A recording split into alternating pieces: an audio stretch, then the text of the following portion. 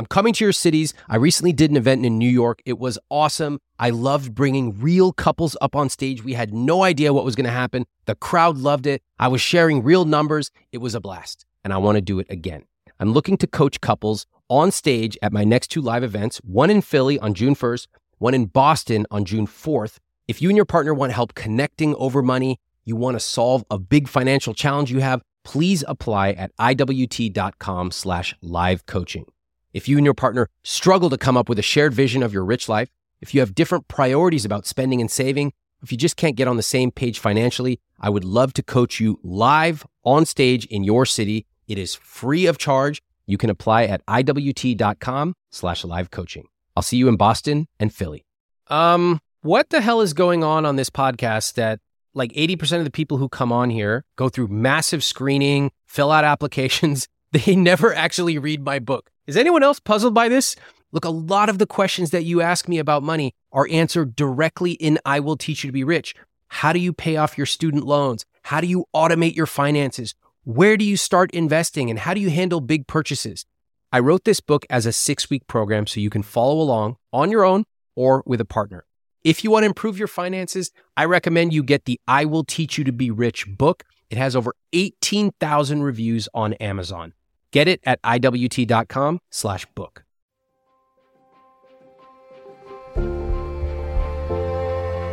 Welcome to a very special episode of the I Will Teach You to Be Rich podcast. Today, I'm going to talk about my favorite services that I use when I travel, how to handle FOMO when you're investing, and also how to handle traveling with other people, among many other Q&As. Just a little context on where these questions come from. I've been running a money coaching program for a lot of my readers, and we have a monthly call. Every month I come on there, I do live Q&A, and we also have a Slack community where people ask each other questions. We have a ton of channels, investing, spending, relationships, all kinds of stuff. So I picked some of the best questions that people have been sharing with each other in there. And just so you know, if you'd like to join the money coaching program, you can get in at iwt.com/money coaching. That is the only place to ask me Q&A about money. Jane wants to know how she should talk to her kids about money.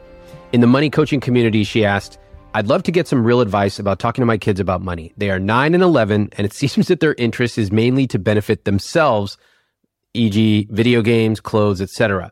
I would love to get them more actively involved in our money decisions. I'm hesitant to bring up exact figures with them because I don't want them sharing those numbers around school or our community. Okay, Jane, at roughly 9, 11 years old, there's a few things that would be amazing to get your children involved with. And I firmly believe kids should be talked to about money and they should be involved in the money process as part of being a member of a family. All right. Now, of course, as they get older, they get access to more money. They get the ability to be more responsible and plan for bigger things. But let's start at around the age of 10. So they can be helping grocery shop. Here's how much we have for groceries this week. Here's what we need to get. Can you help me plan it? Okay. They can be planning a dinner out. Here's how much we have for the family. Where do you think we should go? Oh, check the menu online. Will we be able to pay for everything? What about tax? What about tip? How much do we tip? These are things that they can be doing at that age with a little bit of help. As they get a little bit older, think about the things they like. You mentioned like video games, clothes, shoes, etc. So let's say they want shoes. Help them make a plan for how they are going to earn money to get those shoes. And of course, the younger they are, you can make it a little easier for them. You can help get them supplies for something like a lemonade stand. You can match whatever money they make doing chores or going around to neighbors. You can match it 1-to-1. The point is not for them to have to earn every single cent right now. It's just the idea that you can actually earn money by working hard. And finally, as it comes to planning vacations, even at a young age, 9, 10, 11, they can do this. Now, you don't have to tell them your entire income or your entire vacation budget, but what you can say is, okay, we're going to be gone Thursday through Sunday. I would like for you to help us plan what we're going to do Saturday morning. The amount we have for our family is $200. Look around at Virginia, where we're going, and look up some places. What do you think you want us to do? Of course, this builds on the skills of them helping you grocery shop, helping order dinner for the family because they have to account for all the phantom costs, taxes, tips, taxis, etc. And you're going to watch them as they become savvier and savvier with money. Great question, Jane. Keep me updated. I'd love to know how it goes. Aisha asks, what do you do when you feel like you made a wrong choice and you have regrets in spending your money? I spent money on something I thought would help me in my life, but it hasn't. Now I regret spending that money. It was a recurring service, and now I've stopped it, which is good, but I still feel bad about spending what I did. In this question, you can hear a lot of hot emotions. Regret. I still feel bad. And this is a big clue for me when I'm listening to people talk about their money decisions. These hot emotions. Because my philosophy is hot to cool, right? Money is always going to be emotional. I will never tell someone stop feeling that way about money. But what I want you to do is to replace some of the emotions you feel, some of the negative ones, with positive ones about your rich life, and also to go from hot to cool. Cool means saying something like, wow, I really enjoyed spending money on that thing. I think we should do it again. Or, you know what? I bought this thing. It wasn't for me. I learned my lesson. I'm not going to do it again.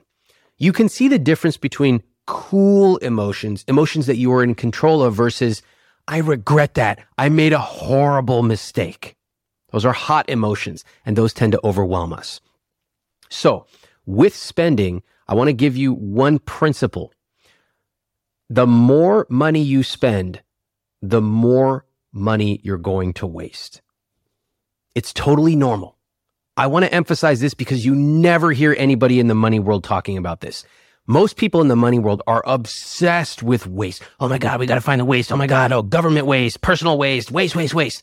If you've ever run a business, if you've ever run a restaurant, if you've ever done anything of any meaning whatsoever, you know that there's a certain percentage that is pure waste. And that's life. If you try to go through life eliminating waste 100%, you're probably not doing anything very interesting. So the more money you spend, the more you're going to waste. Now, is that the best thing? No, I don't want you to be wasting 40% of your income. Of course not. But in my case, for example, sometimes I might order something from Amazon and maybe 1 out of 80 purchases doesn't work or it's not for me. Okay, most of the time I try to return it, but once in a while I can't. I just don't get around to it. I have other stuff going on, etc. Donate it. And did I lose $10 or $40? Sure. In the grand scheme of things, I have to allow for a little bit of waste because I'm running a complex system. And if you are working at a job, if you're running a household, if you're managing your own money, you are managing a complex system. And you've got to allow for a little bit of waste. Okay? So, Aisha, 2 things I've given you. 1, bring the emotions from hot to cool. Say, hey, I spent money on this. Here's what I thought it was going to do. It didn't do it for me. I learned my lesson. I'm not going to make that mistake as I continue on my rich life. Second, understand that there's always going to be a little bit of waste. You shouldn't look to waste money, but you can accept that once in a while, you're going to make a mistake with your money, and that's okay.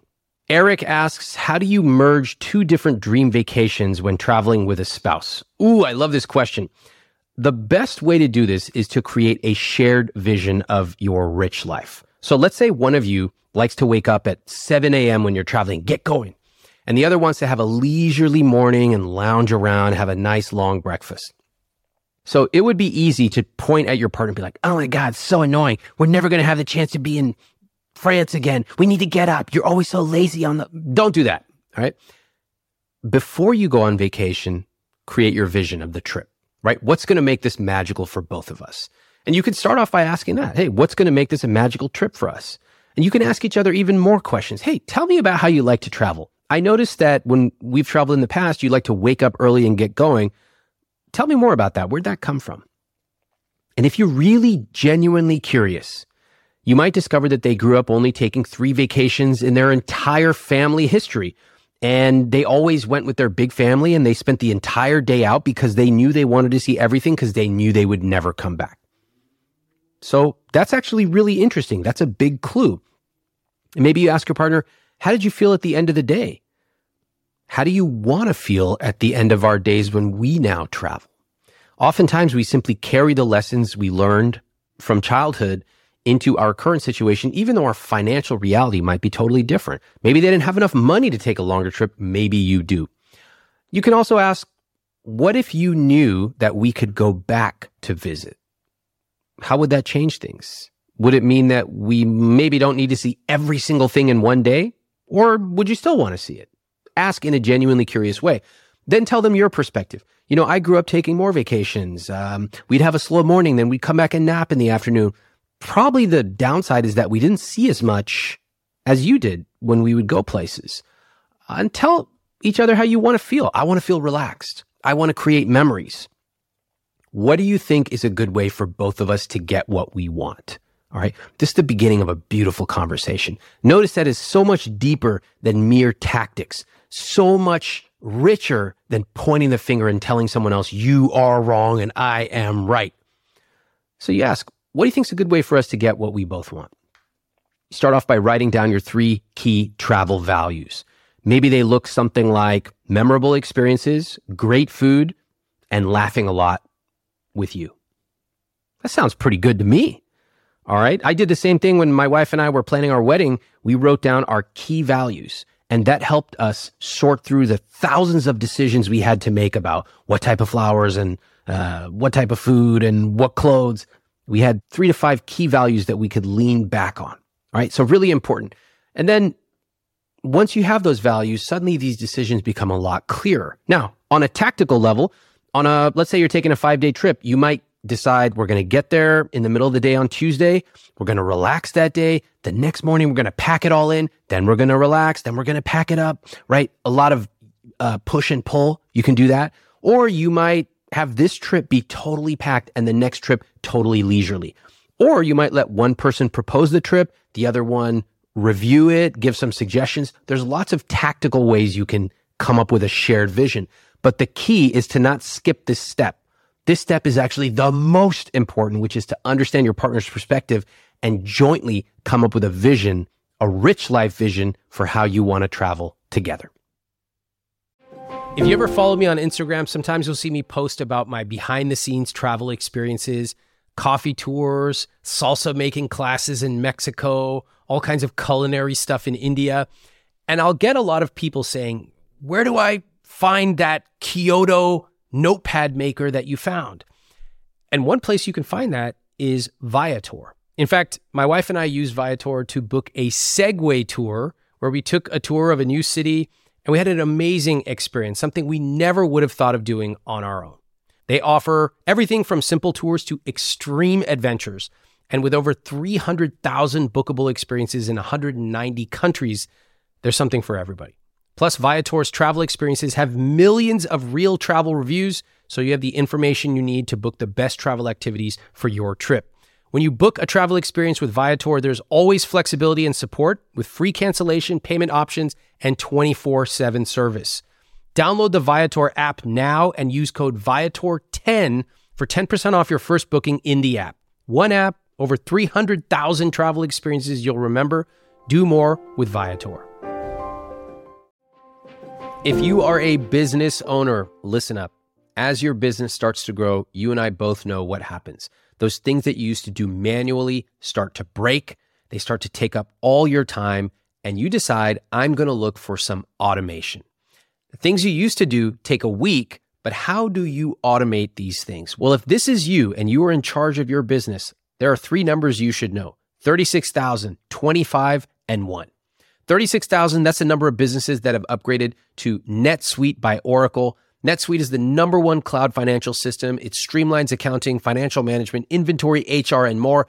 25, NetSuite turns 25 this year. That's 25 years of helping businesses do more with less, close their books in days, not weeks, and drive down costs. And 1, because your business is one of a kind. So you get a customized solution for your KPIs in one efficient system with one source of truth.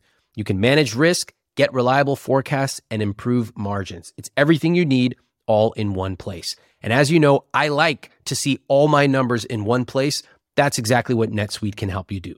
Right now, download NetSuite's popular KPI checklist designed to give you consistently excellent performance absolutely free at iwt.com/netsuite.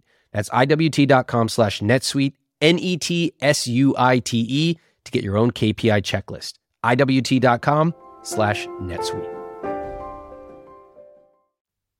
From James, what are some services you use to make traveling easier? All right, well, the obvious ones are TSA PreCheck and Clear. If you have certain credit cards, they'll credit you for Clear, etc., but that's kind of table stakes. Next off, I use TripIt, which is an awesome service. It's an app, and it will automatically monitor your inbox, and it will take any travel confirmations that come in there, and it will put them in this nice app. It will send you alerts. It sort of organizes everything. So when I get up to the airport, if I need to pull up a confirmation number, I know exactly where it is. I have an Amex Platinum that allows me access to lounges in certain airports, which is pretty nice. But I'll say the biggest thing that I do for traveling, which makes my life easier, is I have created an SOP, a standard operating procedure, along with my executive assistant. And this outlines every little detail about how I like to travel. And whether or not you have an assistant, I think this is really helpful because it just documents what's in your head about the type of preferences you have for traveling. So here's a few things that are in my SOP. What airlines I like to fly, in what order. So if there's not a certain flight available on this airline, go to the next. That way I never end up flying American Airlines, okay? Nobody wants to fly American. Next up, what seat? I know what seat I like to sit in, and that would be a window seat, blah, blah, blah.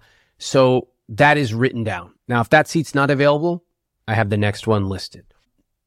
There's a lot of other detailed preferences. For example, not having me land in JFK at 4:45 on a weekday. Why? Because then I'm going to be sitting in traffic, rush hour traffic, for an hour and a half. So there are little tweaks that all can be written down, and then my assistant knows it. And over time, she gets really good at intuitively knowing what's going to be a great flight for me. Obviously, in there would also be number of connections I'm willing to do, which is 0. Any other variety of things. When I travel, we have like a travel protocol that gets activated. That would be things like, how do my emails get handled? My assistant knows to reply to certain people saying, hey, he's on the road. He might be slow getting back to you. Can I help?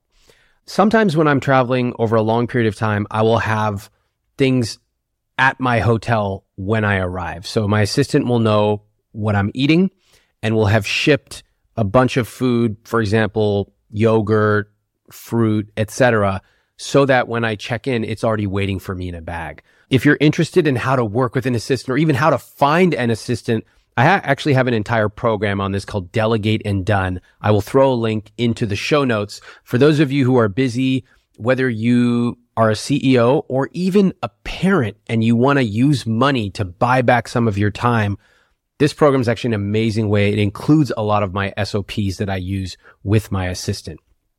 All right, some other tools. My suitcase.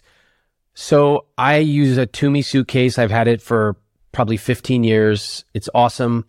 And I have a go bag, a toiletry bag that is always packed. So when I come home, I'm refilling everything in it so that the next time I have to travel, it's ready to go. One last thing. You know, I'm always out here spending money on different things, testing out what works and what doesn't, so that I can come back and report to you what's worth it. Well, let me tell you something that's not worth it. All right. My dream is walking through the airport with my hands free. I don't know why. That's just my dream. It feels very luxurious to me. That is truly my rich life. So I decided, you know what? I'm going to start shipping my bags ahead of me. You can get services to come. They'll take your suitcase. They'll ship it ahead. It arrives at the hotel before you get there. And depending on what hotel you stay at, they'll actually unpack it for you. So when I walk into my hotel room, again, with my hands completely free, I'm just like snapping my fingers. I'm running along, whistling, having a great time. And I walk in, check in, boom. All my clothes are already unpacked in the closet for me. That is the life. I said, let me do this. So I went and I searched for a bunch of different places, and we decided to use a service called Luggage Free. Nice promise, luggage free. And I said, you know what? Let's try this on a very easy flight. So from LA to New York, direct. I'm planning to get there on Saturday. I will ship it on Thursday. I'll pay for the next day. That way it arrives Friday. And even if it needs an extra day because it gets misplaced or something, it'll get there by Saturday. All right. I land in New York on Saturday. I'm so excited. Where's my bag? It's so cool. No bag. No bag. Oh, and by the way, they have no information available. This service, by the way, is called luggage free, just so everybody knows. Call them. Don't get anything. My assistant's chasing them down. They finally put somebody on the phone. They say, we'll find out. Monday comes around. Now, keep in mind, I need to go buy a bunch of clothes because all my clothes were in this bag. I didn't actually plan for it to fail. Remember that concept I have called failure expectation? I totally ignored it. I just assumed it would all work out. So I'm standing in line buying new gym clothes, buying all kinds of stuff. My bag does not arrive until Thursday. It took a full week to get from LA to New York. So what did I conclude? First of all, they offer you, money back, etc. It took us so long to get a $500 check back. It almost wasn't worth it. Second, never use luggage free. This is the worst service out there. Please, I gave them the easiest task in the world. Pick up a suitcase from LA, get it to New York within 24, even 48 hours. It took them 7 days. And they were horrible on the phone. I don't mind if mistakes happen. Fine, no problem. I'm sure you'll refund the money. But the fact that they wouldn't return our calls and they made it so hard to get a refund, that's why I come on this podcast to millions of people and tell you, do not use luggage free. Now, I haven't given up on the concept. I did use another service and I had it shipped from New York to LA. It actually worked great. I want to test it a couple more times and then I'm going to come on here and tell you what the best service is because I still have a dream of being able to walk through the airport with nothing in my hands. So I'm working on it and I will get back to you. James, thanks for the question. Vanessa asks, how do I stop myself from oversharing the costs of things? She said, the more I work on my money psychology, the more I realize how often I overshare the costs of things like other people care, she says, and justify my spending when I know I don't need to. How do I stop this instinctive behavior? Okay, this is very common. You'll hear, somebody will be like, oh, that's a really nice sweater. Thanks, I got it on sale. What they're doing is they're minimizing how much they paid and over-focusing on cost. Oh, wow, that's a really nice Apple Core you have. Oh, thanks. I was really stressed out. That's why I bought that. Always justifying a purchase. There always has to be a reason, okay? Or minimizing. Oh, that's a nice thing you have on your desk. Oh yeah, it costs like $15, knowing full well that it costs $40 or $45. So what's going on here? Many of us deep down feel guilty about spending money. It's as simple as that. That is in our culture, particularly in certain areas. For example, in the Midwest, this is a very common thing. You'll hear on my podcast, many people from the Midwest always apologizing and minimizing something they bought. You'll also hear it in India. When I would go to India when I was a kid, I would go out shopping and then I would come back and I would hear, how much did that cost? It was all about cost. Now, cost is a money lens that can be valuable. A money lens, imagine you put on a pair of glasses and you look at the world through those glasses. Most people look at the world through the money lens of cost. Makes sense. Most people are optimizing for cost. They don't have a ton of extra money. It makes sense. But it's funny because there are also a lot of other money lenses that you can use. You can use delight, like taking your kid to a cool place that they love. You can use luxury, getting something purely because you want it, right? Maybe it's getting your nails done or maybe it's going to some kind of event and getting nice tickets. There's safety. It could be buying safety features or it could be going to a restaurant knowing that you're going to be able to get a seat, knowing that there's going to be not too loud people next to you. Safety, knowing you're going to get what you want. There's so many other money lenses you can put on. And what I find is that it's such an empty way of living to only go through the world wearing one lens. It's like trying to play a symphony with one instrument. You've got to be able to play with different instruments or different notes at different times. Sometimes cost makes perfect sense. If you're buying salt and it's a commodity, maybe you just go for the cheapest salt. Okay, fine. But if you're buying diapers for your baby, I bet you're not using cost. I bet you're using something else. Experience, results. There's so many different ways of looking at it. And so what I try to do when I talk about money psychology is to show you that cost is not the only money lens, and it's often not the best money lens. We need to be able to play with different money lenses at different times. So what you'll find with people who overshare is that, number one, they only have one money lens, right? That's the primary and like singular money lens they have grown up with is cost, cost, cost. And so if they ever get confronted or asked about something, they always revert back to cost. It's like a warm blanket. Second, you'll find that people feel guilty about spending. Deep down, they believe that spending is bad and saving is good. There's some truth to that, all right? I like saving. It's good. Yes, you should save 5 to 10% minimum, ideally 15. Good. But this idea that I'm bad, I'm being bad, I know I should be good, our language often reveals so much about what we believe. So how do you fix this? Well, you can do it in a couple of ways. One is you can start off, get really clear about what your rich life vision is. You can do this by listening to my podcasts, get my journal that will help you actually sketch it out and write it down. You'll be able to see what's important to you. While you do that in your rich life vision, you're also going to be able to clarify what's not important to you. Okay. So first, you're just getting it all out on paper. Next off, you've actually got to practice. It will be very difficult for someone who's grown up and done this for 25 years, always minimizing, justifying, rationalizing, to hear somebody say, wow, that's a really nice shirt. And the way you practice is by saying, thank you. I appreciate that. Or thank you. I really love it. Not, thanks. I got it for sale at Marshall's. It was on sale and I went on Tuesday, so I got the senior citizen discount. Just thank you. I appreciate it. That's practicing. And then third, and this is the more advanced part of it, is to actually spend extravagantly on the things you love and cut costs mercilessly on the things you don't, right? This is exemplifying what your vision is. So this would be like you see me, I spend a lot on travel, and you'll see me occasionally post about, a hotel I stayed in, but also I cut back on my car. Even when people on social media are like, you're a loser. Why do you have a nearly 20-year-old Honda? And you can see my responses are just like, that's not important to me, but here's what is. So that takes a long time to get to, but you start with baby steps. You start off by sketching out your vision and then practicing.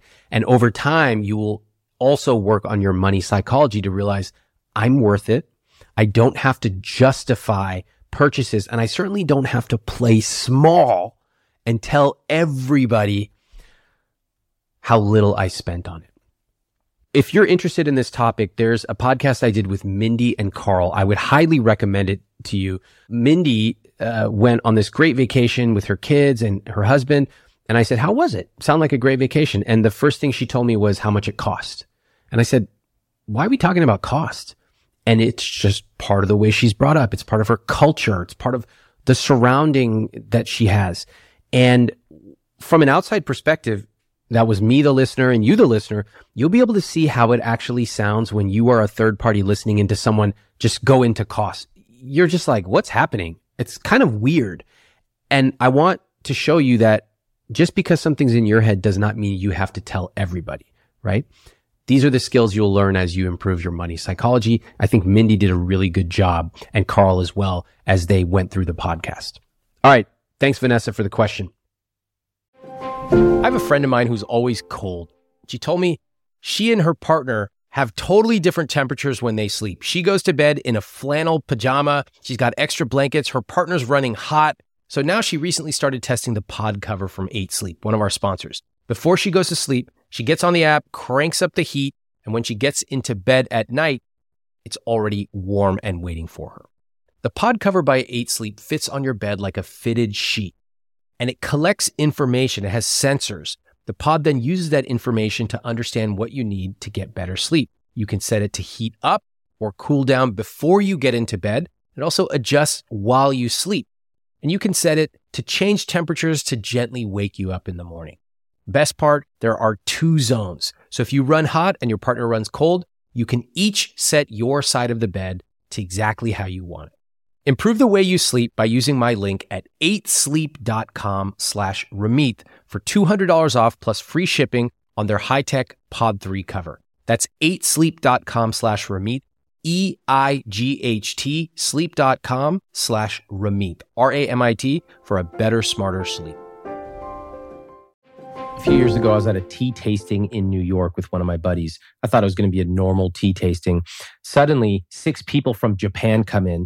They pour basically 3 thimblefuls of tea, and we tasted. I've never tasted anything like that. And they tell us if we were to buy that, just the 3 thimblefuls, it would be $75. Now, drop for drop, that's the most expensive thing I've ever had to drink. Not all of us have the time or the money to buy that specific tea from that specific mountainside in Japan. But what if you could capture that feeling of the care and the love, even the way that they served it to us? What if you could bring that to your home every morning? Well, I want to introduce you to one of our newest sponsors, Peak Tea. What makes Peak Tea special is that the tea is cold extracted using only wild harvested leaves from 250-year-old tea leaves. That makes the tea rich in minerals and other beneficial compounds. Now, the greatest part is that Peak Tea is zero prep. There's no tea bag that you have to steep for the perfect amount of time. Peak dissolves in cold or hot water in seconds. It's already pre-measured, it's perfectly brewed, and it's perfect to take if you travel. My team's been trying Peak Tea, and they especially love the Pu'er green teas. For a limited time, get up to 15% off and a free quiver with 12 tea samples with my link, peaklife.com/Ramit. That's PIQUELIFE.com/Ramit, RAMIT. Talia asks, how do I factor in a one-time emergency or surprise medical expense? She said, if the emergency fund rule is 6 months, where do one-time emergency or surprise medical expenses fit in? Example, I recently had an unexpected dental procedure that was over $1,000. So here's the answer, Talia. There's no great answer. There's no perfect answer. Very few people are planning for emergency medical expenses. And truthfully, that actually makes sense because there's much more important things for people to worry about. Most people are not saving enough. They're not investing enough. They're overspending on their house and car. Most people don't even know what they're spending. Let's put it that way. So if you're at this point, fantastic. Here are your options. 1, you can have a general savings account. Okay. Just a general savings account. You throw in, 2%, just throw it in there and use it for whatever. It's like a petty cash or slush fund. Alternatively, you can, if you have an emergency expense, you can pull from a special savings account like vacation. You could pull from your vacation fund and use it for this. What I find is that most people, honestly, they don't think like this. They simply see whatever's in front of them and meaning their monthly charges, and they just go, okay, we got to try to figure this out. And if they don't have enough money in their checking account, they just finance it. They just pay it over several months. That's the way most people do it. Talia, since you're asking this question, I suspect you have money in different accounts. You can just pull it from one of those other accounts. What most people do who end up with high incomes or a relatively high net worth is they just keep a little extra in their checking account for situations like this. Now, how much is a little extra? It depends. If you're making $1 million a year, you might keep $50,000, $60,000 in there. Who knows? But, the downside of that is that you're not earning interest and it kind of just gets eaten up, etc. I keep a little extra than what I need just because I don't want to have to go pulling out accounts and messing up my nice system. That's how I would think about it. One last thing I want to suggest to you, Talia, is if this presented a financial challenge for you, like if you didn't actually have the cash to be able to pay for it in full, you could call this dentist and ask them what kind of financing options they have. This is really common. Like when I was young, there's no way my parents had thousands of dollars, so they would pay it over several months. Just make sure you're mindful of how much they charge and their interest and all that stuff.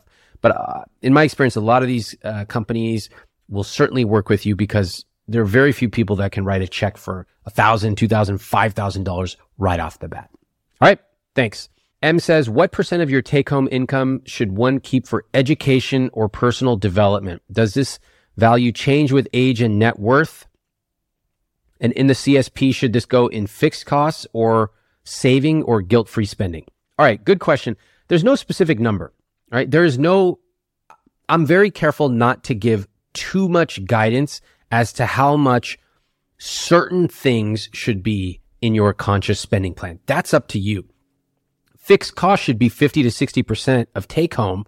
But if you want to spend more on a car or less on groceries or whatever, that's up to you. I'll give you the lay of the land, but it's your money and it's your rich life. Okay. If you look at my guilt-free spending, for example, travel is really high, but my car is essentially zero or very low. So it's up to you how you want to put the pieces together, but you know you have the puzzle pieces in front of you. Now, where does education go or personal development? I would say this goes in guilt-free spending. Let me tell you why. If you were to get laid off or go under some financial calamity, you would probably cut back on this. That's what goes in guilt-free spending. It's an easy way for you to have one category of stuff that you could immediately slim down or entirely eliminate if you need to. That's why I would put in guilt-free spending. All right. You know, these questions are coming from my money coaching program. We have this Slack community where we have people talking about the podcast episodes, people asking tons of questions. So if you've ever wanted to get your questions answered from other people who are going through the rich life journey, that's where you can ask it in iwt.com/money coaching. And I want to share a comment that came through about a rich life, including generosity. This is from one of our students. She said, I sent $2,500 each to my 3 younger cousins, along with instructions to set up Roth IRAs on Fidelity and to invest in the S&P 500 index fund. 1 used it for college costs and 2 are setting up the IRAs and paying it forward. This is awesome. You know, at the beginning level of personal finance, it's always about what? What do I get? What kind of car can I buy? What kind of restaurant can I eat at? And that's fine. I have no problem. You want to buy a nice thing? Go for it. At the highest level of personal finance, the rich life, it is always about the who. Who can I surprise? Who can I be generous to? Who can I bring with me? And this is a perfect example from Kathleen of paying it forward. I do believe that the more money we make, the more of an obligation we have to help other people. Okay. So you're going to find that throughout my material. And I'm unapologetic about it. Yes, the more I make, the more I should be taxed. The more I make, the more I tip. The more I make, the more I can give away and help and be generous and surprise other people. That is my vision of a rich life. Thank you, Kathleen, for sharing yours. Heather asks, if you do not have an emergency fund, how do you prioritize that goal versus guilt-free spending? If it's going to take me 5 years to build a 6-month emergency fund, then it's hard to be guilt-free when there's not enough to keep the lights on in case of a job loss. All right, Heather, this is actually normal. It normally takes people years to build a full emergency fund. Just know this. If you suffered a job loss tomorrow, you would immediately stop your guilt-free spending, and all of that money would get redirected to you for living expenses. What I want is for you to live a rich life today and a richer life tomorrow. Some people go extreme. They go, I'm not going to eat out ever until we build up this emergency fund. I find that to be restrictive and reductive. It's a all or nothing perspective. And the type of person who does that almost never loosens up. They continue that all or nothing approach until they die. So having a balance is a habit. It's a skill. You have to learn it. And the way you could do that is say, look, let's say I have $100 that I can distribute. It's going to take me a long time to build up my emergency fund. I'm going to put 5 in my savings. I'm going to put 20 in my guilt-free spending, and I'm going to put the rest distributed throughout my CSP, as specified. What that means is you're not putting everything for an emergency fund and then starting to live life. You're living a life now. Sure, you're keeping a little smaller than you would like to, but you're living it. You're still going out to eat once in a while. You can take a trip occasionally, and you're building your emergency fund and you're investing. You can do all these things at the same time. You just need to slow it down. Now, of course, if you want to do it faster and you want to live a rich life, richer, bigger, then you can earn more. There's lots of ways to do it. You can find a new job. We teach you how to do that. I'll throw a link in the show notes. You can start a business. Making an extra $500 or $5,000 a month is incredibly meaningful to almost everybody. I'll put a link for Earnable in there. So there are lots of ways you can actually increase your income, which allows you to live that rich life faster and bigger. All right. Thanks, Heather. Tim says, when traveling with others, how do you handle splitting costs? This is a good question. I'm actually obsessed with this question of how do people travel with big groups? Because I have done it, sometimes successfully, sometimes not.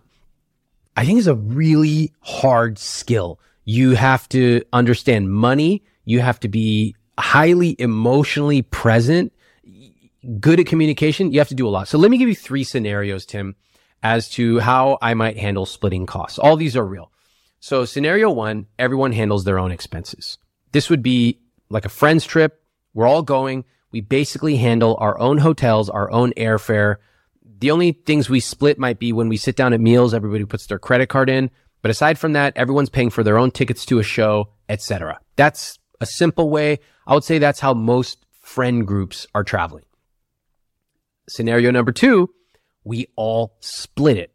This is like a trip that we recently did. We all planned ahead of time. Usually one person took the lead on planning the trip. It involves a lot of communication and planning since people have different budgets and some people want to stay for longer, shorter, nicer place, not so nice place. You have to get buy-in from everyone. And the ideal way to do this for the planner is to get everyone to share their budget ahead of time. But if you ever try to do this, you'll realize that is not how people plan a vacation. Almost nobody says, okay, we have $4,500 for this vacation. Never. They never set a number ahead of time. If you actually ask them what their number is, they'll literally just look up at the sun. They'll feel for the wind, and they'll give you an incredibly unrealistic small number.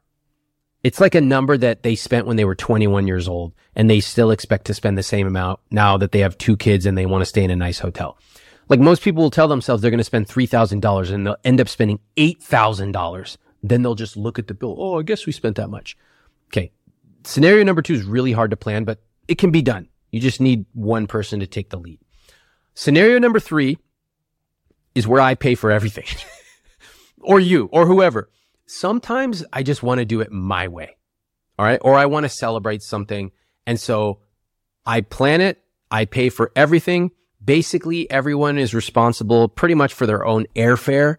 But aside from that, I'm taking care of everything. This is something I did for my 40th birthday. I had my friends and family come. We stayed at this awesome place, planned it all out, had a lot of help. Cass was the one who actually planned most of it because I was dragging my feet.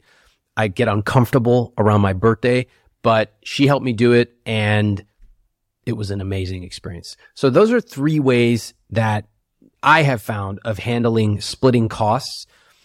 Probably the most important thing you can do is just decide which of these are you going for. Also, I would say that money and travel, particularly with different people, raises a lot of really interesting questions like, are you paying for your parents? Or sometimes people feel beholden or uncomfortable if somebody else is paying. There's lots of dynamics to explore.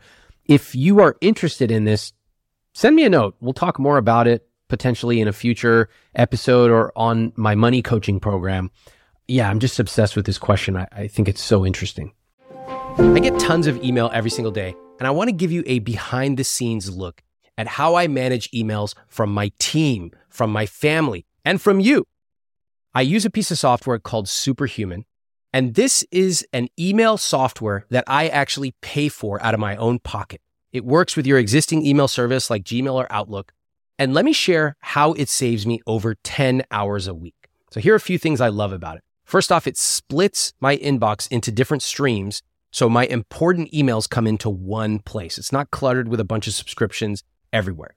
Next, I use keyboard shortcuts, unlike you barbarians who literally click and peck through every single email. U to mark it unread, S to star it, J or K to cycle through messages. I use keystrokes to schedule messages, like when I want to ask one of my coworkers a question, but I don't want to send them an email on a Saturday. Now, I can work through dozens of emails in minutes using this. And Superhuman just introduced an AI feature, which allows you to take a huge email with all these people chiming in and automatically summarize what's going on in a few bullet points. It'll even draft emails for you. So if you want to buy back your time, Superhuman is a no-brainer to me. It's something I spend my own money on, and I love it. Right now, all IWT listeners will get a free month of Superhuman. You can get started at superhuman.com/Ramit. That's superhuman.com/Ramit, R-A-M-I-T. One of my money dials is generosity. For example, I love tipping big. I love buying gifts and experiences for my family. And recently, I bought my parents a subscription to Delete Me, this episode's sponsor. Delete Me is a subscription service that will remove your personal information that's being sold online. If you've ever Googled your name, you'll notice tons of search results with your personal information being shared online. That's not okay.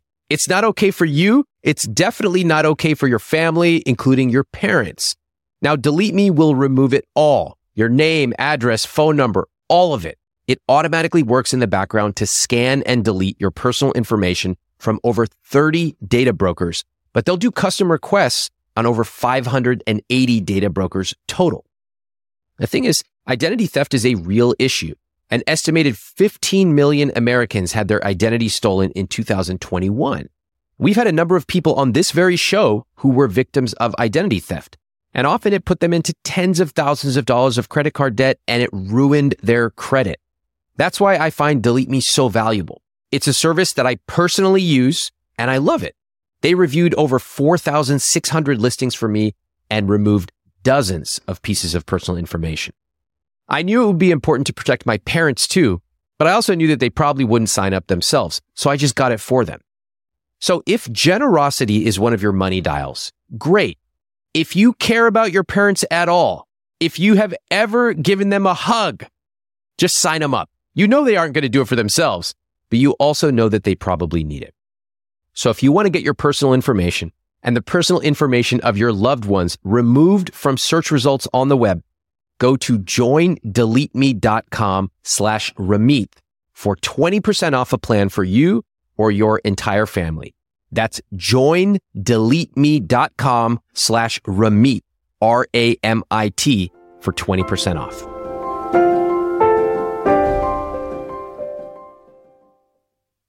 All right. Rachel says, how do I know if my budget is reasonable for the destination that I'm traveling to without setting some arbitrary number?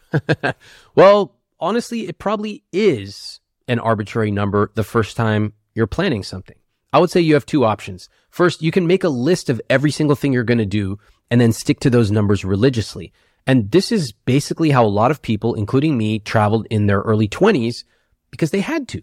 And it's fine. It works perfectly fine. You kind of sketch out how much you're going to spend per meal and add in the price of the train tickets, etc. Cool.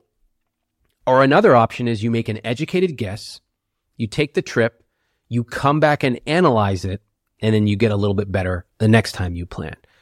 I would say at this point in my life, I do the second. I always leave a healthy margin of error. For example, if a hotel costs, let's just say $300 a night, I actually know that it's realistically going to cost $450 a night when I factor in taxes and room service and drinks and tips and all kinds of stuff. But I always treat it as a learning opportunity. So each time we travel, we're analyzing it, maybe getting a little bit more accurate with time. But that requires having enough money to be able to make a little bit of mistakes, right? That's something I would keep in mind, Rachel, as you go through planning your trip. It's a skill. You will get better at it each time you do it if you come back and analyze it. Jen says, am I missing out on real estate? Anyone else feel like they're missing out when it comes to real estate? My husband and I have always been very happy renting in a high cost of living area.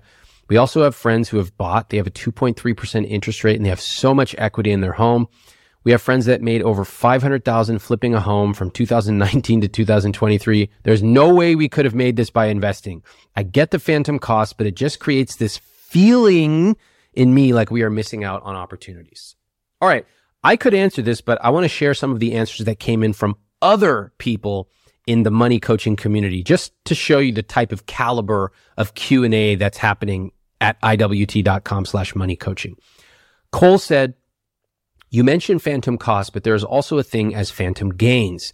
Many times people report gross gains without subtracting out all the costs they poured into the property before, during, and after the sale.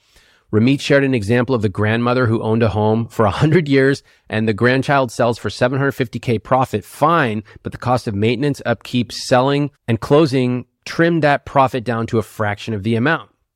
Another person, grass seems greener, sure, but there is more to real estate than it appears. Just ask my landlord. He's heavily in the red and underestimated property tax increases, utility increases, contractor increases, and is a very unhappy owner of this house. Don't let FOMO be the guiding light for entering into real estate. You will regret it, and the gains are not always juicy as they appear. All right, let's talk about this. So, first of all, you can make a lot of money in real estate. There's no doubt about that. There's a lot of wealthy people who made a lot of money in real estate, okay? What I want is for you to be honest about how the numbers work. First off, if you say, my friends bought and flipped a house between 2019 and 2023, do you see what might be going on in that time period? That's like me saying, I walked into a casino where the machine happened to be paying out 100% of the time, and I put my dollars in and I made a ton of money. I'm an amazing investor. No, you got lucky. This is one of the key characteristics of a skilled investor is it's okay to be lucky. In fact, it's fantastic to be lucky, but you've got to know when you are lucky and you've got to know when you are skilled. If you bought in 2019 and then guess what happened in 2020 with historically low interest rates and tons of money coming from the government being funneled in with historical low supply and on and on and on. Well, guess what happened to prices? They went way up. Now, if you think that you're a genius because you did that, that's a mistake. If you simply say, damn, I got lucky and that was awesome and I'm going to take the money, fantastic. We've got to know the difference between being lucky and being skilled. Okay. Next up, you have to remember that most people lie.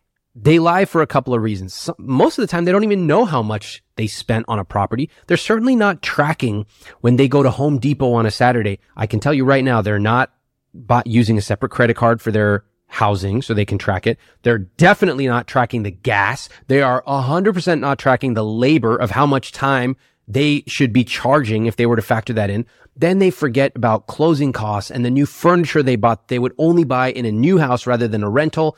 The closing costs, transaction fees, taxes, and on and on. They're not counting any of that. All right. They just take the big number, they compare it to the small number, and they go, I made a lot of money.